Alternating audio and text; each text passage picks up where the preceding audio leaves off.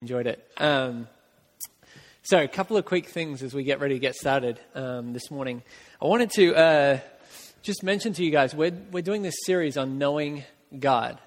And we as Christians, or as a church, we believe that God is knowable, or at least in part that He's knowable. He's given us a capacity, I tried to say both of those at once. New word.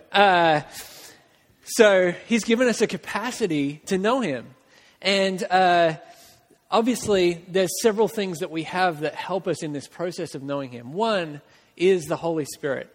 And I'm not going to preach a message today on the Holy Spirit, who He is, how He operates, but He is an incredible resource at leading us and guiding us to know God. Some things that we can literally put our hands on, though, that help us to know God is what I want to speak to today. I want to give you a couple of resources before we start the message this morning. The first is this. This is your Bible. This is my Bible. And the Bible is an incredible resource for knowing God. And I just want to encourage you guys, as we're talking about these attributes, as there's things that you're like, what do I believe about that? What does the Bible say about that? See this as your first and primary resource. Don't neglect looking into this. Really want to encourage you with that. Just want to encourage you with that. As we talk about that, there's a resource that I just wanted to point out to you that I think is helpful in us understanding this a little bit more. And it's this group called the Bible Project. The Bible Project is a nonprofit organization. They're based out in Portland, Oregon. And what they do is they try and create content to help people get their hands on what is the Bible saying, what's true about the Bible. And so they've got different videos that talk about, they started out as a YouTube channel. They've got different videos that talk about themes in the Bible, but also a video that kind of is an introduction to every book of the Bible. They've got reading plans. Liz and I are going through one of their reading plans right now. So when you start a new chapter in the Bible, we're reading through the Bible. As you read a new chapter of the Bible, they've got a video that talks about these are the things you can look for.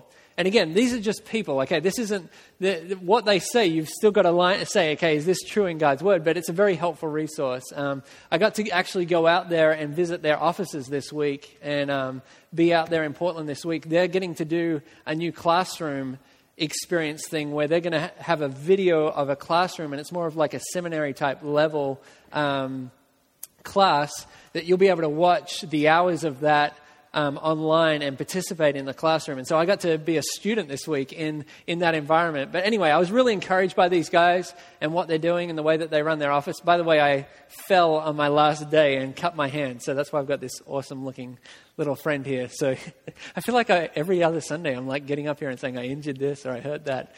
I was just hiking in the woods on the Friday. I was waiting for my plane. And so I went out into the woods and I fell and cut my hand on a branch. So have a few stitches in there now. Anyway, so that's a resource. Second resource that I want to point you towards is this. This is Knowing God book by J.I. Packer. We stole the name for the series from this, or borrowed. And I would encourage you guys, outside of the things that we've talked about, the Bible and the Holy Spirit, this has been the most influential book in my personal life in the last 2 years. This book is incredible in that it really unpacks in a very easy to understand way who God is and how He's created us. So I can't really recommend this highly enough. Great resource. Another resource for you is this one, The Knowledge of the Holy. This is Tozer. It has some great thoughts.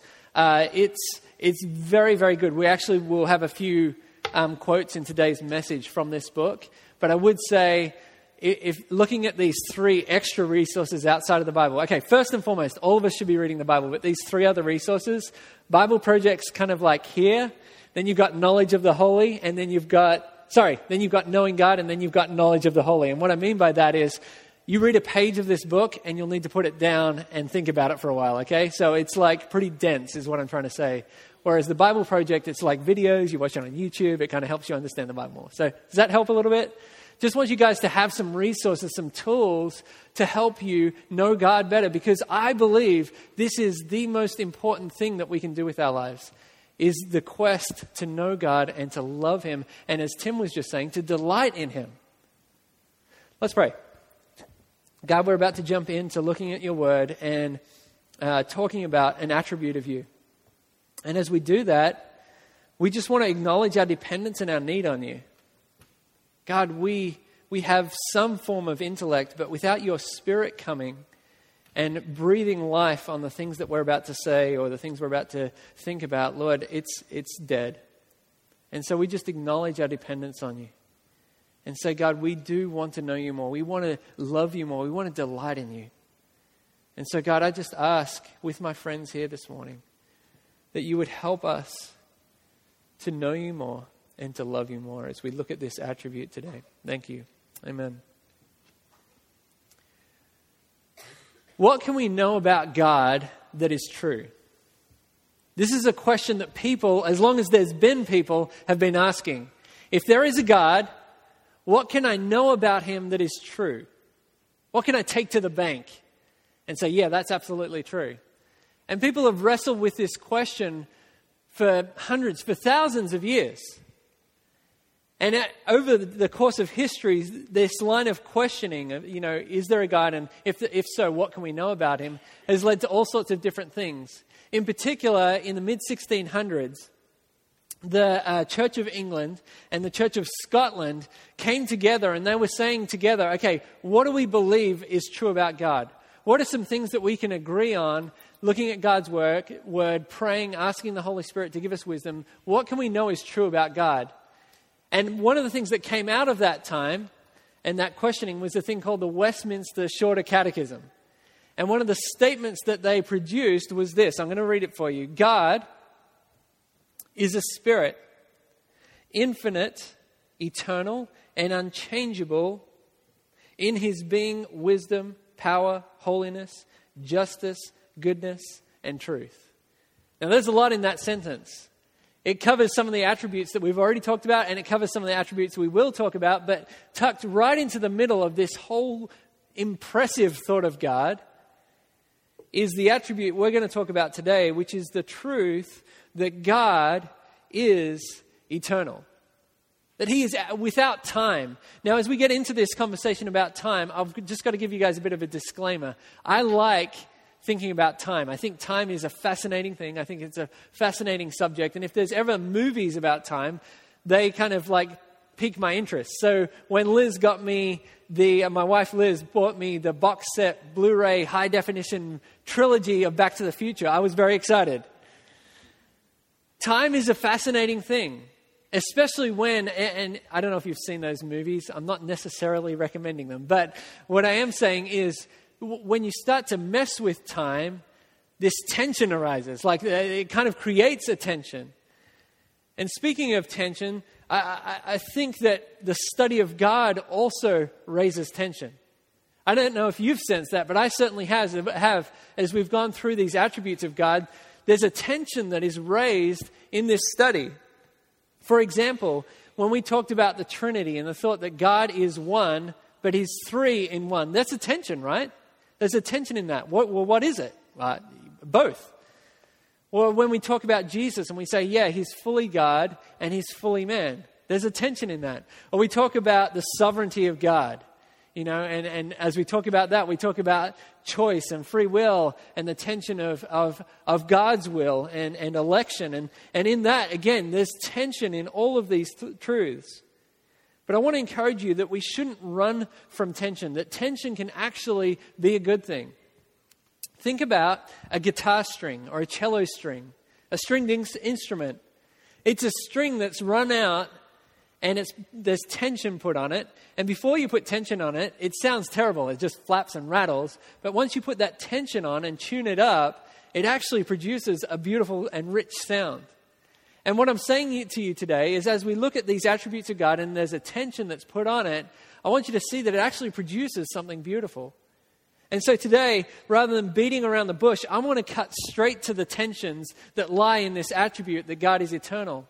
The reason I want to do this is as I was studying and looking at this material, I felt like the things that I was starting to write down, I was like making one statement, and then I like looked further down and I'm like, that almost sounds like I'm saying the opposite of what I'm saying there, but both of these things are true. So rather than kind of dancing around this, I want to cut straight to this. So the way we're going to do this is I'm going to talk about a couple of tensions, and what I'm going to do is I'm going to make a statement, and we'll talk about it, and then we'll look at another statement that kind of holds attention to it, okay? So that's how we're going to jump in this morning. The first tension, as we're looking at this truth that God is eternal, is this. The first tension comes with this statement: God has no beginning and no end. So this is the first half of it. God has no beginning and no end. If somebody asked me to define God is eternal, that's probably a way that I'd try and define it. God has no beginning and no end. When we say that because of scriptures like Psalm chapter 90. And I want to ask you to turn there. This is going to be one of our key passages today. Psalm 90. And we're going to read verse 1 through 6.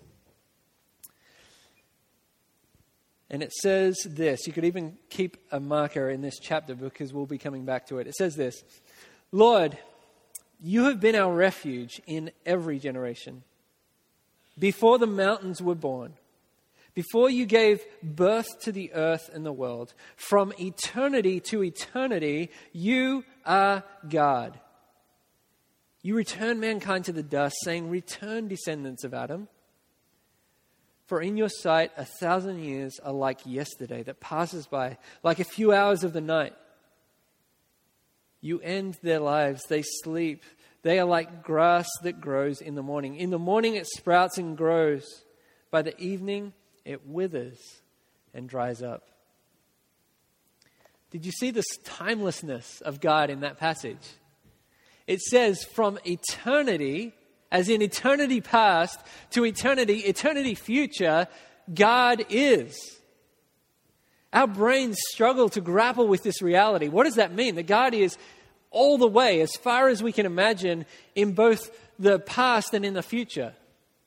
Let me try and illustrate a little bit for you what we're talking about here. And again, this is not a great illustration, but imagine with me, if I tied a string right here, and I pulled that string out off this speaker stand on one side of the stage, and I rolled it out across to this speaker stand, tied it off here. So you're picturing that with me. And then I was to take a hair from my head, pluck a hair out of my head, and tell you this hair represents all of the recorded human history that we have. And I was to place that hair onto that string and say to you, this is the time as we know it, in contrast to God and his eternal nature. You know what would be the problem with that analogy? The scale would be way off. Now think about that. If I was to take that string and it extended in both directions, out to the east coast and the west coast of America, the scale to that hair would still be off. And if I was to take that string and continue to extend it right around the globe all the way, and maybe if I tied it off and it linked all the way around, then maybe we're starting to get close to understanding the mystery of the eternal nature of God. It's incredible to think about this. It's beyond our understanding. A friend this week mentioned to me, and I think it's a good thought, that one way we perhaps can consider eternity is to not think of it necessarily as endless time, but the absence of time. If you look at Revelation chapter 22, verse 5, it talks about there that in the future, when we're in the new heavens and the new earth as Christians, and I know I just threw out a whole bunch of theology in one sentence, but that's what we believe, that our eternity is an eternal blessing in the presence of God. In that space, there is no nighttime anymore. That there's just the presence of God and the enjoyment of that, the eternal day. And so, just a thought for you to think about. All this, by all that we're saying with this, what we're trying to say is that God has no beginning and no end. He is eternal. Now, the tension comes when I say this second statement, which is also true, and it says this: God is the beginning and the end. God is the beginning and end. Well, why do I say that? Well, turn with me to Revelation chapter 1. Last book of the Bible. Revelation chapter 1.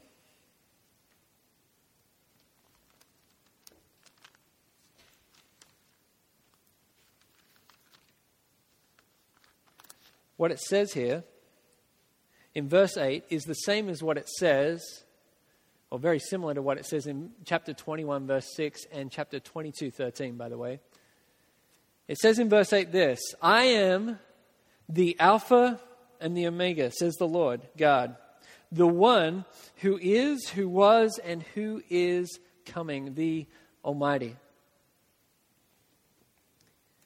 God describes himself as the beginning, the Alpha, and the end, the Omega. He's not talking about sororities. What he's talking about here is actually Greek letters of the alphabet. Alpha, the first letter of the alphabet. Omega, the last letter of the alphabet. So we could say that God is basically communicating to us, I am the A and I am the Z. It's similar to what we find in Isaiah chapter 44, verse 6. It'll be on the screen. It says this: "This is what the Lord, the King of Israel and its Redeemer, the Lord of hosts says. I am the first and I am the last. There is no God but me." So God is like bookends, if you would. He's like a gate at the start of time and at the end of time. God is the introduction and the conclusion. So the tension really lies around, and you've probably already seen this, that God has, like we said at first, no beginning and no end, but at the same time, he is the beginning and the end. So now that you have that tension figured out, let's move on to another one. We're going to talk about this second one. God inhabits all time. This is another truth statement. God inhabits all time, the past, the present, and the future. I don't know if you saw that when we read Revelation 1:8, but it says there, I am the Alpha and the Omega, says the Lord God, the one, capital O, because he's God, who is, that's the present, who was, that's the past, and who is coming, that's the future, the Almighty. And so what we need to believe is true about God is that God is all present, which we talked about a couple of weeks ago. He's omnipresent. And that means that he inhabits all space, as we discussed a few weeks ago, but also he inhabits all time. God inhabits all time and all space. Now imagine with me that we had this is a definite imagination, this isn't real, but imagine with me that we had a time machine. And maybe it just looks like a DeLorean with a flux capacitor, okay? So we have a time machine. If we were to jump into that time machine, this truth, what it means is that there is nowhere that we could travel, there is no when that we could travel, that God wouldn't exist in his fullness. No matter where we turn the dial, no matter where we go to in time, we would find God present in all his fullness. Because the reality is true that God is the beginning and the end. And also that he inhabits all time. God is everywhere. He is not just everywhere. Let's make up a word. He is every when. God is both everywhere and every when. Okay. The tension comes when we hold that statement as true, which it is, with a second statement that says God is outside of the bounds of time. God is beyond the bounds of time. That is a true statement. Time is not the same for us as it is for God. Psalms 90 verse 4, "For in your sight 1,000 years are like yesterday that passes by, like a few hours of the night." Remember when we read that? It was saying that 1,000 years is nothing for God. 2 Peter is helpful on this. It says in chapter 3, verse 8, "With the Lord, one day is like 1,000 years," but then it inverses that and says 1,000 years is like one day. Time is different to God than it is to us. C.S. Lewis has some thinking on this in his book, Mere Christianity. The chapter in particular, and it's an interesting read, is called Time and Beyond Time. And what he says there in partway through the chapter is this: almost certainly God is not in time. His life does not consist of moments one following another. If 1 million people are praying to him at 10:30 tonight, he need not listen to them all at that one little snippet, which we call 10:30. 10:30 and every other moment from the beginning of the world is always present for him. Wow. That's a lot, right? It's saying that God is outside of the bounds of time. One image that I've found helpful when thinking about this and the way that God relates to time in a different way to us is this chart. This chart is from a systematic theology or a Bible doctrine by Grudem.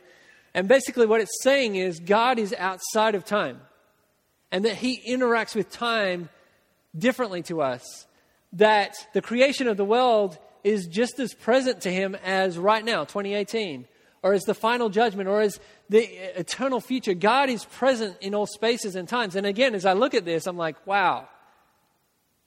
I don't really understand that, but I kind of can start to begin to understand that. And it's incredible, this thought that God would be outside of the bounds of time.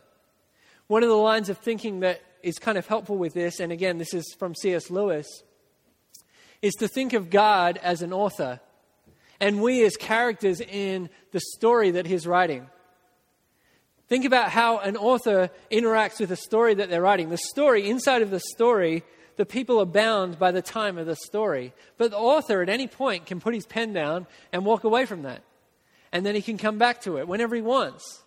And much in the same way, it's not a perfect analogy, and Lewis even owns some of the difficulties with that. But basically what he's saying is that God isn't in the story in the same way that we are in the story. And the tension really lies in the fact that we just said that God inhabits all times, and now we're saying, well, he's actually outside of time.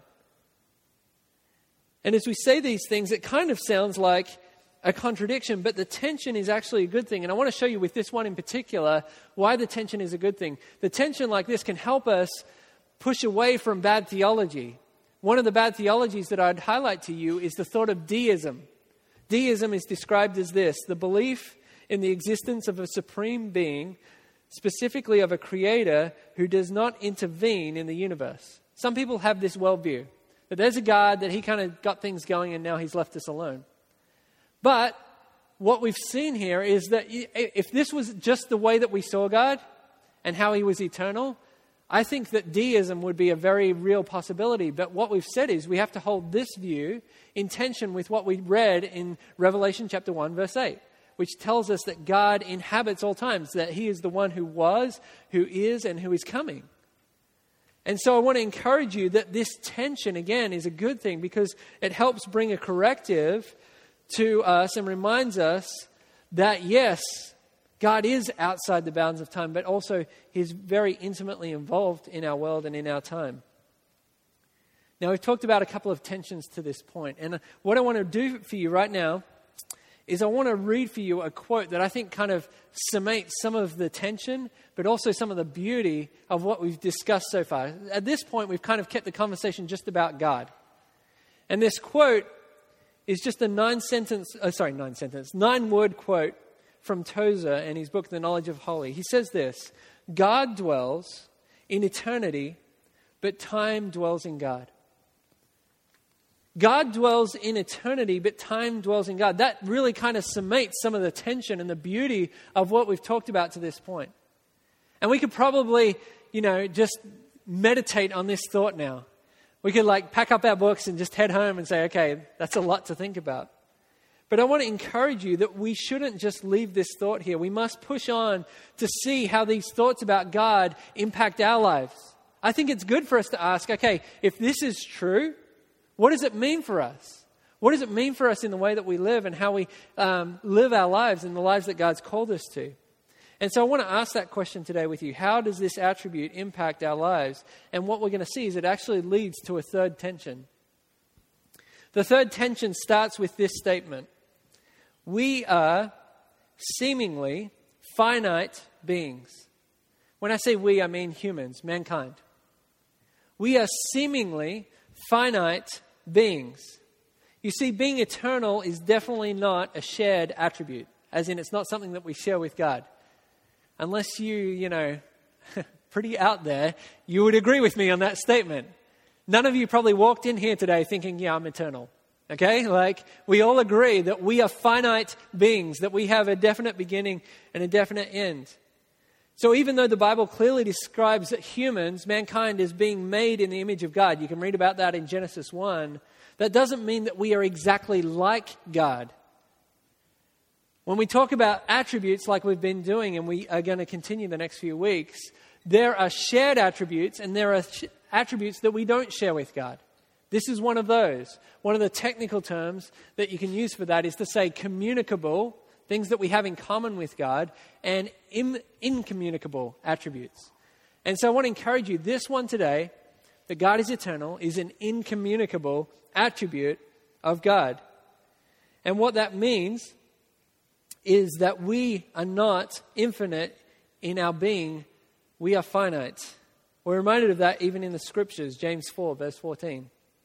You may be familiar with this one. You don't even know what tomorrow will bring, what your life will be, for you are like what? Smoke that appears for a little while and then vanishes. It's a little bit sobering, but that's true. Job 7:7, similar. Remember that my life is but a breath. Sobering reality, but the truth is we all have a starting point when we, at that moment of conception, we exist, and then we also seem, and again, that's the key word here, seemingly have an endpoint, which is the death of this body. Now, the tension comes when we hold that statement that we are seemingly finite beings with this second statement. We as humans long for eternity. I think long is the right word for that. There is a desire in us for eternity. Turn with me, if you would, to Ecclesiastes chapter 3. Ecclesiastes 3, and we're going to go to verse 11. It's after the book of Proverbs. Ecclesiastes 3:11 says this. And this is God speaking. It's speaking about God. And it says this. He has made everything appropriate in its time. He has also put eternity in their hearts. But man cannot discover the work God has done from beginning to end. So there we have the eternal nature of God. We can't discover the work, all that God's done from beginning to end. But He has put, what? Eternity in our hearts. There is something in us which yearns for more than just these few short years that we have in our lives. Psalms 90 again, which is so helpful, in verse 10 says this, our lives last 70 years, or if we are strong, 80 years. Even the best of them are a struggle and sorrow. Indeed, they pass quickly and we fly away. Again, a very sobering passage, but it's true. Our lives are short, and death just does not sit well with us. Those of you who have experienced death, or what I mean by that, death of people close to you or people that you love, will most likely agree with what I'm saying. Death does not sit well with us. I remember a couple of years ago, I was talking with a friend in Australia, and they were telling me about the passing of their elderly father. And as they were telling me this story, they were sharing about how a lot of people at the funeral were coming up to them and kind of, patting them on the shoulder, giving them a hug and saying, well, he lived a good life. One of the silly ways that we say that in Australia is we say he had a good innings, like in cricket. That's kind of the term. But anyway, they were coming up and saying, well, he had a good innings, didn't he? He had a good life. And this friend said to me that they felt like screaming out or even, grabbing these people and saying, no, my dad's gone. It's not okay. I don't like this. Yes, he lived a long life, but it wasn't enough. And I remember that conversation so clearly because death does not sit well for us. Why is that? The reason this doesn't feel right is because God has placed eternity in the spirit of man. We are designed to live forever. Your soul, your spirit is designed to live forever.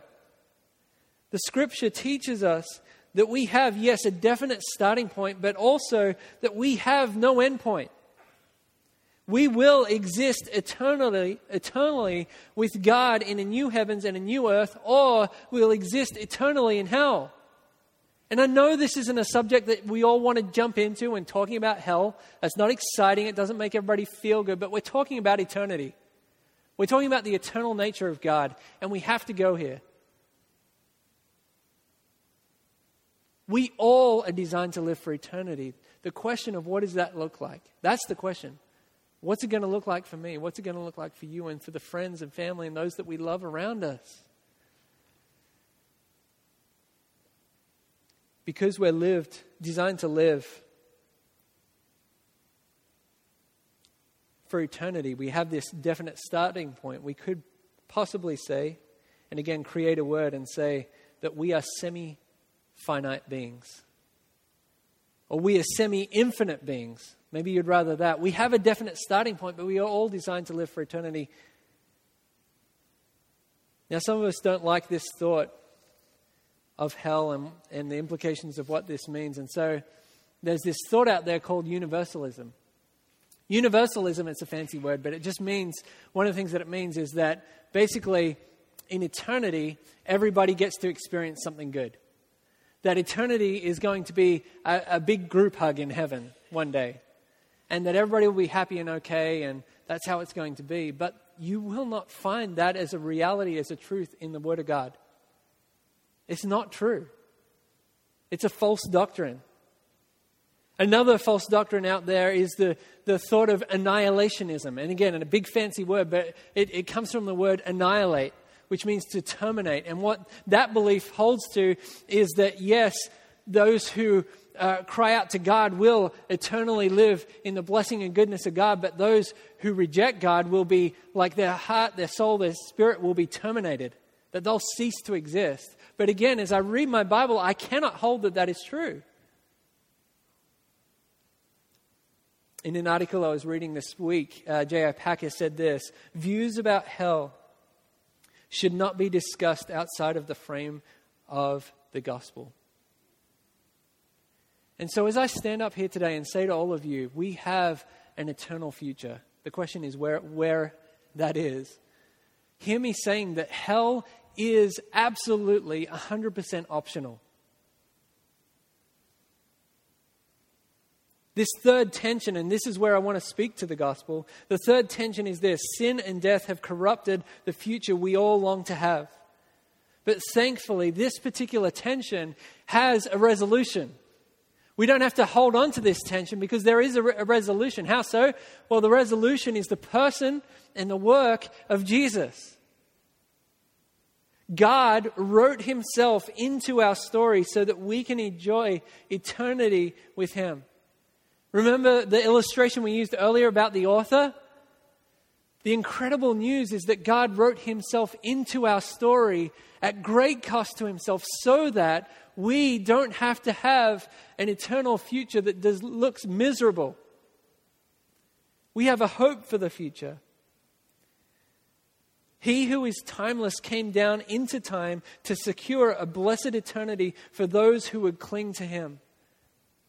And there's nothing I can do better at this point than to read God's word for you. John 17:3 says this: "This is eternal life, that they may know you, the only true God, and the one you have sent, Jesus Christ." Jesus Christ is the key to an eternal future. We all are at odds with God, and unless we cry out to him and reach out to him, we are destined for eternity away from him, away from his goodness. I want to read for you John 3. And I know that this is a passage that you are probably very familiar with. Of all the Bible passages that anybody knows, John 3:16 is probably the best known. But I want to read for you John 3:16, 17, and 18. And I want you to hear it with fresh ears, especially in this light of this conversation about eternity and being and experiencing the goodness of God and the grace of God in heaven or in hell. Hear this with fresh ears. John 3:16. "For God loved the world in this way. He gave his one and only Son, so that everyone who believes in him will not perish, but have eternal life. For God did not send his Son into the world that he might condemn the world, but that the world might be saved through him. Anyone who believes in him is not condemned." Amen. "But anyone who does not believe is already condemned, because he has not believed in the name of the one and only Son of God."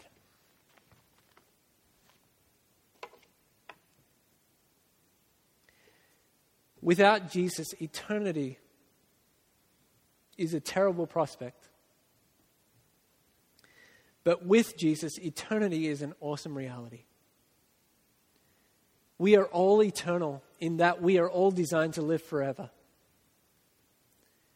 And my heart and my prayer for you, each one of you, I don't know all of you personally, but my prayer for every one of you is that you would know that God sent His Son so that you can have eternal life with Him. Jesus offers us eternal joy with Himself, with God the Father, and with the Holy Spirit. And my prayer is that you would find yourself believing that and reaching out to Him. So the question that remains is, what do you think? Are the things we're talking about today true? Is there a God? Is He eternal? Are we designed to join Him for eternity? Or is life just about these few short, fleeting years that we have here? What do you believe? If God is eternal and we are designed by Him and for Him, we must do a few things. And this is where I really want to dig into what does this practically mean to us. I want to give you 4 final thoughts on this. The first one is this. If God is eternal, we must worship Him. Absolutely, we must worship Him. You see, as we examine this reality, my hope is that it's been this awesome opportunity to kind of pull back out and be like, wow, God is eternal. Think about that string analogy. All of human history is like a hair on a string that stretches around the globe. And that still is a bad picture. The perspective that comes from that is this: we are small, and God is big, and He is worthy of our praise, of our worship, of our lives. And so my hope is that you would be experiencing that and feeling that even right now. Thoughts about God's timelessness, when led by the Holy Spirit, should lead not to a sense of frustration, but of awe and wonder. And so I'm hoping that you're feeling that today. For some of you, this call to worship God may be the first time that you respond to it. I'm praying for that. As I've been preparing, I've been praying that some of you would hear the gospel, the good news that Jesus gives you a hope for eternity, for the first time, and that you would believe it. That today, October 21st, 2018, would be the moment that you make that decision. And so if that's you today, if you're like, yeah, I need a God because my eternity is not secure, man, come and tell me. Like, let's talk about that. I want to hear that. Like, my prayer is after the service, during our prayer time, like, let's talk about what that means, because that is the most important decision you will ever make. Ever make. For others of you, this call to worship may be your 5,000th time to respond to it. And that's okay. Don't get blasé. Don't get comfortable with the thought that God is eternal. May it produce in you just a sense of, wow, awe and wonder today. This thought absolutely should produce worship in us. Second thing that I'd encourage you to think about is, if God is eternal, we must acknowledge our dependence on Him. We should walk away today with a sense of our dependence on God. The scriptures we've focused on today show the feebleness of mankind and the grandeur of God. And we talk about feeble or dependence, and we're like, ugh, that sounds like a bad thing. Maybe that's like, I don't know if that's like a Western thing or what, but there's something about us that wants to push away from that. And I want to say to you today, don't. Like, our dependence on God is a beautiful thing. That's how He designed us. We're created to have a dependence on Him. And it's a beautiful thing. It's like a father and a child. That's how we're adopted into His family. Like, it's a beautiful picture. This thought that we are God's children.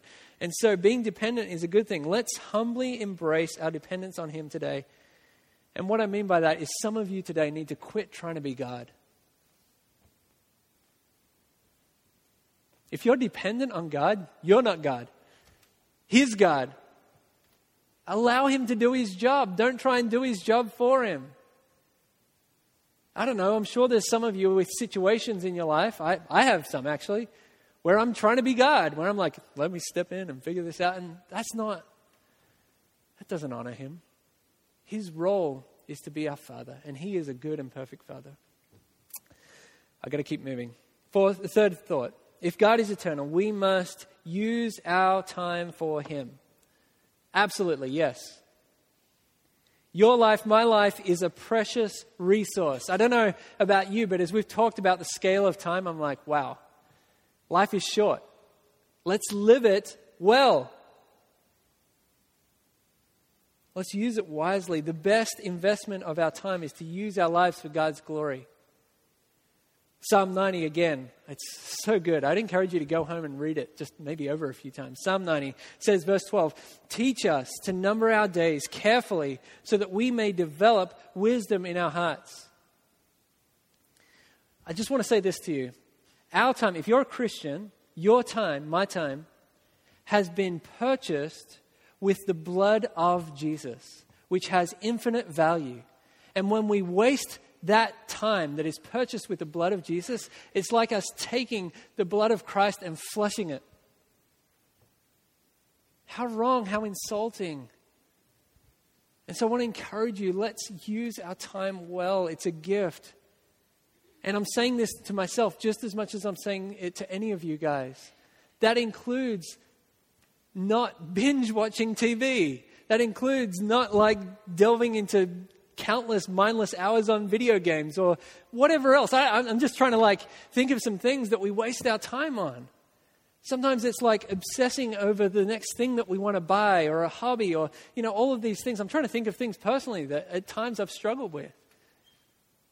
If our time is purchased by the blood of Christ, let's use it well. The fourth thing is this. If God is eternal, we must live in His peace. Live in His peace. You see, God sees and knows all things. I don't know about you, but this thought is kind of amazing and yet simultaneously comforting to me.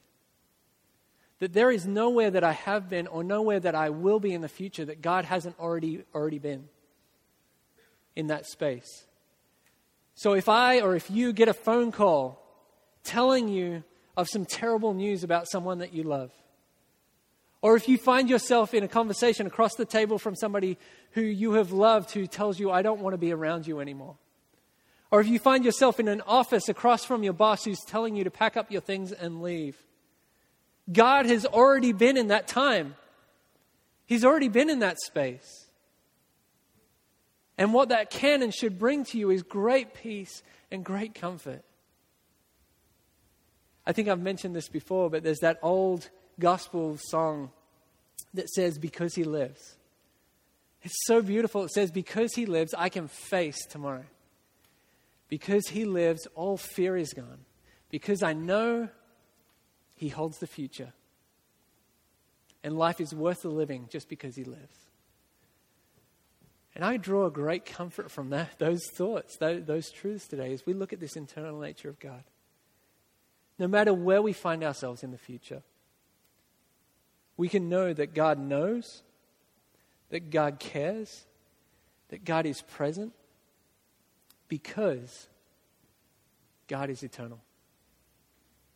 Let's pray. God, we thank You. God, we thank You that You are eternal. And we just acknowledge as a big group here today, but as a group, we acknowledge that is beyond our comprehension. And that, yes, there are absolutely tensions in our mind when we try and think about that. But God, we believe that that's good. And we thank You that You hold all of time in Your hand, which means You hold us in Your hand. God, I pray that our hearts would be comforted today if we know You. And God, if we do not know You, I pray that our hearts would be disturbed. That You would shake us out of our apathy to realize that eternity is real, that You have created, You placed eternity in our hearts. And that we would see that we need to cry out to You to have a hope for eternity. God, thank You for Your word. Thank You for the ways that it's encouraged us today. Lord, I pray that even as we have time to respond in these next few minutes, that there be a real sense of awe and wonder in our worship. That we'd be reminded again of how big you are and how small we are. And that wouldn't be frustrating, but it would actually be a really good thing. That we'd be able to let go of some of the things that we're worried about. We'd be able to let go of the future, knowing that you hold it all in your hand. Thank you, God. Thank you for these truths. Thank you for this truth today, that you are eternal. And we worship you together. Amen.